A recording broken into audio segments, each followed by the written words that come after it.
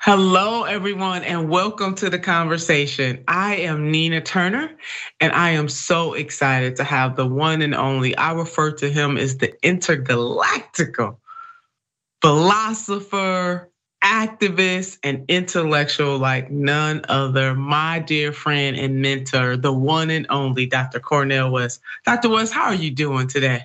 It's always a blessing to set eyes on you. You know that, indeed, indeed. And I just want to salute you for your work, your vision, your sacrifice, what you've done in Cleveland, Akron, all around the country and the world. And to be in conversation with you is a magnificent thing. And of course, Anahita says hello to you too. Indeed, indeed, indeed.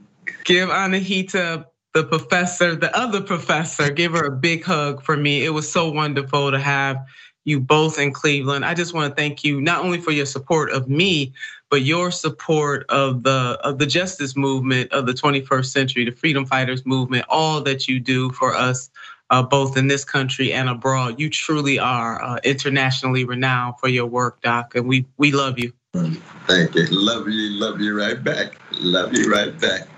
So in our time together, Doc, let's talk about what is happening to Haitian immigrants and to use what is happening to them to talk about some larger conundrums that we have both as a nation and a world. You know, it's very disturbing to see some of the images, which we are going to play and have a discussion about, but we know right now there are about 14,000 Haitian immigrants, give or take. There are a few other folks from other ethnic groups kind of mixed in there, but for the most part, in Del Rio, in Texas, and they have come to this country seeking refuge. We all know that there was a recent hurricane that Haiti has been hit tremendous. I mean, it just feels like Haiti cannot get a break from a natural disasters, I should say, to political disasters. Their president was just assassinated. It has been really so hard for our Haitian sisters and brothers and family and friends. And now they find themselves in Texas, again, trying to seek refuge in this country. And what is happening to them, in my mind, is unacceptable. No, it's true. But I think we need to begin with certain lens in looking at our precious Haitian brothers and sisters. The Haitians are a great people. Yes. 1791 to 1804 was the first time in the history of not just the modern world, but going back 1,500 years to the Spartacus' unsuccessful attempt to overthrow elites in the Roman Republic. That's 1,500 years ago. That revolution sent major waves, repercussions around not just the New World, but around the world. And we have yet to fully come to terms with the effects and consequences of that revolution in which enslaved brothers and sisters, New World Africans, engaged in self-respect, engaged in self-determination, and overthrew the French colonial regime. Large French empire, Napoleon himself. That's right. The impact on the United States immediately in 1811, a lot of people don't know, that's the largest slave rebellion in the history of the United States. Toussaint Louverture led that. No, Toussaint was in Haiti, but in 1811, right, in 1811, you had the German Coast Rebellion. You had over 600 enslaved folks around New Orleans who tried to take over as a result of the influence of Toussaint Louverture, rightly, the great leader of the Haitian Revolution. And then the reverberations of the Nat Turners and the Marqueses and others were the slave rebellions inspired by the revolution, the Haitian Revolution. This brother right here just lays it out. John Brown. C.L.R. James, Black Jacobins. Yes. 38 laid out the history of the Haitian engagement with the modern world in a revolutionary form. Now, why is that important? Well, it's important because the Haitians then become a special target of imperial powers. They want to come up with any kind of image or set of images that would view the greatness of Haitians in the debased way. So you got a variety of military occupations of Haiti by the United States. Haiti itself is forced to pay reparations to France. Now, we're talking in the United States about reparations for black folk. Haiti's paying reparations to France. Backwards, totally backwards. Exactly, to the slaveholders, to the imperial elite themselves, you see. And there's not a major voice that's raised among the governments of Europe and the United States, right? So that by the time we get to the 20th century, Haiti has been so thoroughly disrespected and debased by imperial powers around the world that if folk can cast the great Haitian people as an image of debasement rather than an image of spiritual greatness and moral courage, which was manifest in that revolution, then it has tremendous impact on other people, especially black people around the world. So that in that sense, Haitians are us. Haitians are New World. Africans are black people like us. Because if they can debase and disrespect Haitians, they'll do exactly the same thing to black folk in Chicago, New York, Detroit, Alabama, Mississippi, and what have you. And this is why I think we have to always note what Brother Martin and Fannie Lou Haim and Ella Baker said, that our destinies are intertwined in terms of image, in terms of vision, in terms of praxis, be it in black folk in Haiti or be it black folk in the United States. That's right, Doc. And this really is about the black diaspora that, we don't talk about often in our conversation as you reflect on the interconnectedness and how some of our greatest leaders of the 20th century talked about that. It is important to understand the black diaspora and the impact that it has on all black people throughout that diaspora, in which we're talking about all of the connected. Because really this is about just what port your ancestors were dropped off at. I mean, this is what this comes down to. Right. That's precisely right. And the way in which white supremacy cuts across national boundaries, cuts across hemispheric boundaries, is a global system, but is rooted in predatory capitalism. It's rooted in imperial expansion. And it has patriarchal roles for women, and it has the homophobic roles for oppressed gays and lesbians. But we have to understand this class and race and culture intertwined, but driven by money, profit. It was a sugarcane industry that sat at the center of the, not just Haitian, but the Caribbean colonial subordination. It was money making, it was profit taking, and then the courageous resistance. We got organizing pressure and power. Yes, and just to rest right there for a minute, the appetite, the European, since we, walking down history lane right now, the European appetite for sugar. Sugar was known as white gold.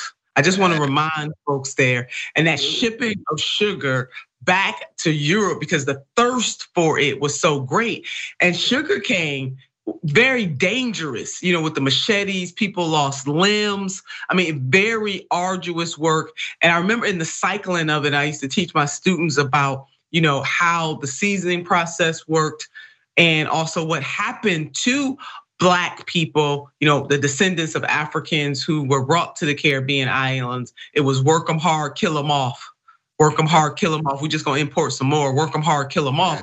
And all of that was driven by a capitalistic thirst, no doubt about it. There's greed. Certainly there are white supremacist attitudes and perceptions of precious black folk, no doubt about that.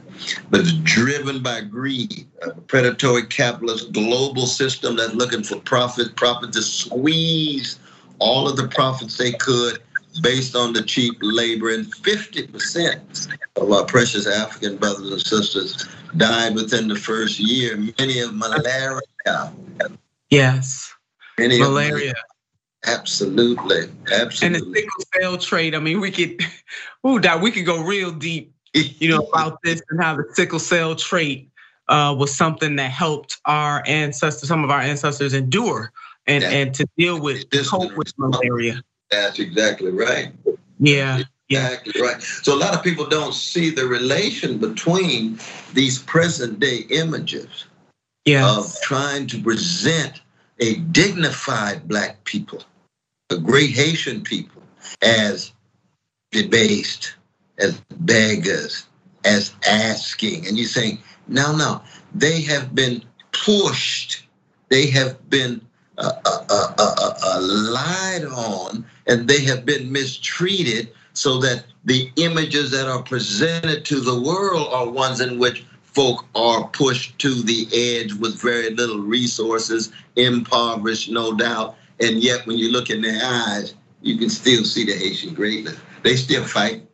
Oh yeah, absolutely. Be it tornadoes, be it their own indigenous military elites, because you had corrupt leadership that's indigenous in Haiti as well. Those neo-colonial leaders who accommodate themselves to imperial powers.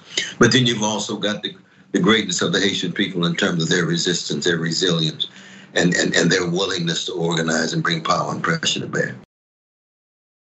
Dr. West, I'm glad you brought that up. Well, you know what? Let's go. I want the producers to put up the images of what is happening in Del Rio right now. A lot of the Haitian community, they're pushing here because they have great needs. Some of the comments from people saying they will die over there. They really have nothing left, and to make the trek here to try to seek refuge in the United States of America, and how they are being treated. When I saw these men on horseback, it just really did something to me. It was very triggering from a historic perspective, the cultural memory of what particularly white men on horses and all that means to not only what is happening to our Haitian sisters and brothers and family and friends, but what has happened generations past with being on horses and taking that kind of authoritarian tone towards human beings who are just simply trying to live. Absolutely. Oh, you're so right. You're so right. All of the precious memories we have of our relatives, of our descendants being hunted down and treated less than human, keeping them on the run, mistreating, and even some of the language used by these white brothers on these horses to our precious Black brothers and sisters need to be radically called into question in the internal dynamics of the Homeland Security Department. That's right, how they operate. This is systemic. And whether it's a Republican administration or Democratic administration, the system itself is designed to do just what it's doing. Asher, can we play now the sound? I want people who are joining this conversation with the one and only philosopher, historian, spiritual leader, intergalactical intellectual, Dr. Cornel West himself. Let's join us and watch this clip. This is how one US Border Patrol officer received Haitian migrants crossing the Rio Grande, coming back with food to a camp they've set up in Texas. Hey, you use your women? This is why your country because you use your women for this. You go, no, that way.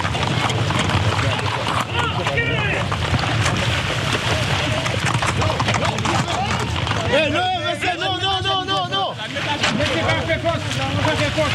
No. We've got our families inside, dying of hunger. We've had to go out to buy food.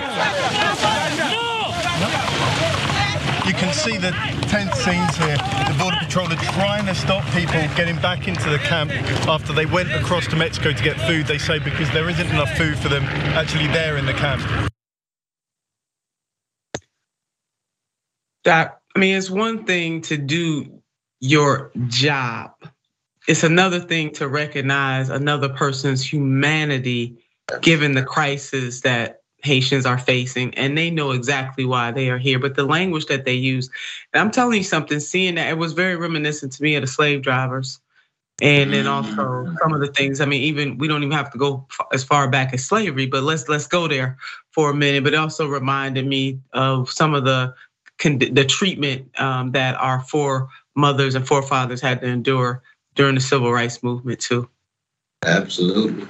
And during the period of US neo-slavery, which is what Jim Crow was, which is what Jane Crow was. And Black the Code. System of U.S. terrorism, not just the lynching. And lynching was the peak of the iceberg. But to terrorize and traumatize Black people every day. And you could do it on a horse. You can do it in a police uniform. You can do it in a church. You can do it on the street. Just keep Black people scared, intimidated, and afraid, and internalize a certain kind of impotence. Try to get Black people to internalize helplessness and hopelessness. And yet, here come best of Black folk, strong as ever, looking the folk in the face. Even on a horse, you ain't got the power to define my humanity. I'm with my loved ones. We got to do what we got to do. We will be treated humanely, and we understand that we're caught in a whirlwind here in terms of the ways in which immigration functions. And we know, of course, that so many immigrants who are vanilla, they have very different kind of treatment. And if vanilla immigrants are treated that way, it's just as wrong. It's just as unjust. But given the legacy of white supremacy in the history of U.S. immigration, there's always a differential treatment that we must point out. That's right. There's definitely a double standard. And while we're on that, Doc, let me just go ahead and visit some of the stats. According to a report from the Black Alliance for Just Immigration, while Black immigrants make up less than 5.4% of the undocumented population in the United States, they make up 10.6% of all deportation proceedings from 2003 to 2015, almost double their share of the undocumented population. And further, by 2015, more than 1 out of every 5 facing deportation due to criminal conviction was Black, despite making up just 7.2% of the total non-citizen population, documented or not. Black immigrants face disproportionate rates of incarceration and abuse by immigration enforcement. So what we see happening to our Haitian sisters and brothers and family friends very much mirrors what happens to Black people in the United States of America, disproportionately abused by this system, disproportionately incarcerated by this system. And so it should not come to any surprise about what we're seeing on the border right now. I'm very disappointed. Absolutely, and the Biden administration's got to take responsibility of it. Now, the Biden administration, as we know, they can't even fight to end the filibuster in order to protect Black people's voting rights.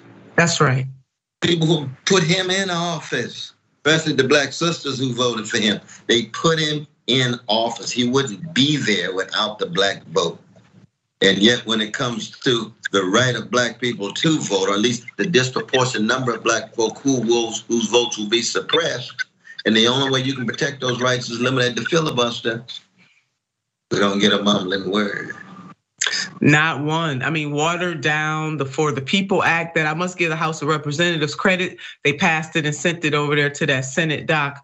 And then we have the John Lewis Voting Rights Act. Those two combine very powerful forces to try to reshape voting in the 21st century and push back on Republican legislatures that are just chipping away at those voting rights. And here we have Senator Joe Manchin, who just reinvented just created his own voting rights bill, but it's much more watered down, a lot less robust and protective, even in terms of dealing with the corruption that abides in fundraising and how it is legal to bribe elected officials in the United States of America. That is an entirely different topic, but all of these things are conflating. They all go together and paint this picture of what we are seeing, whether it's domestic or international, whether we're talking about the environment, wealth creation, income. All of these things are linked. There is intersectionality between what we see happening to our Haitian sisters and brothers right now and what is happening to Black people and other poor people in this country in this very moment. That's exactly right. And we've got to put pressure on these milquetoast black neoliberal politicians who accommodate themselves to the Biden administration on these kind of issues. Biden administration does something right, we agree. That's when right. they're doing something wrong, we hit them hard. And that's true for their black supporters in high places in the administration as well.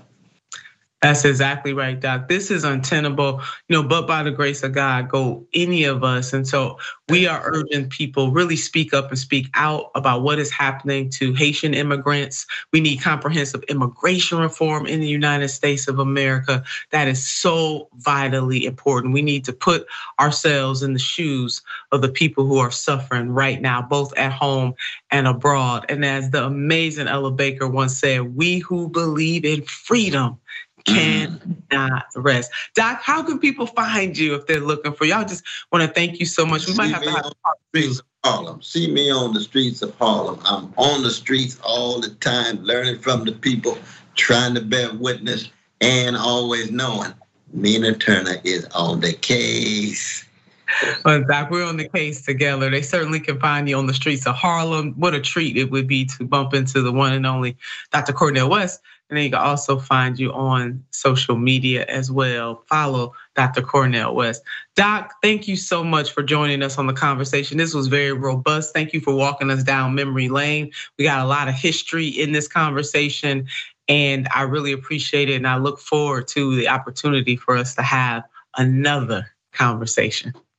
Well, it's always such a blessing, always such an inspiration just to be in your presence. It's when you think of where we come from, my dear sister, we are hated people, but we just keep dishing out love warriors. Yes, we do. Yes, we do. Thank you, Doc.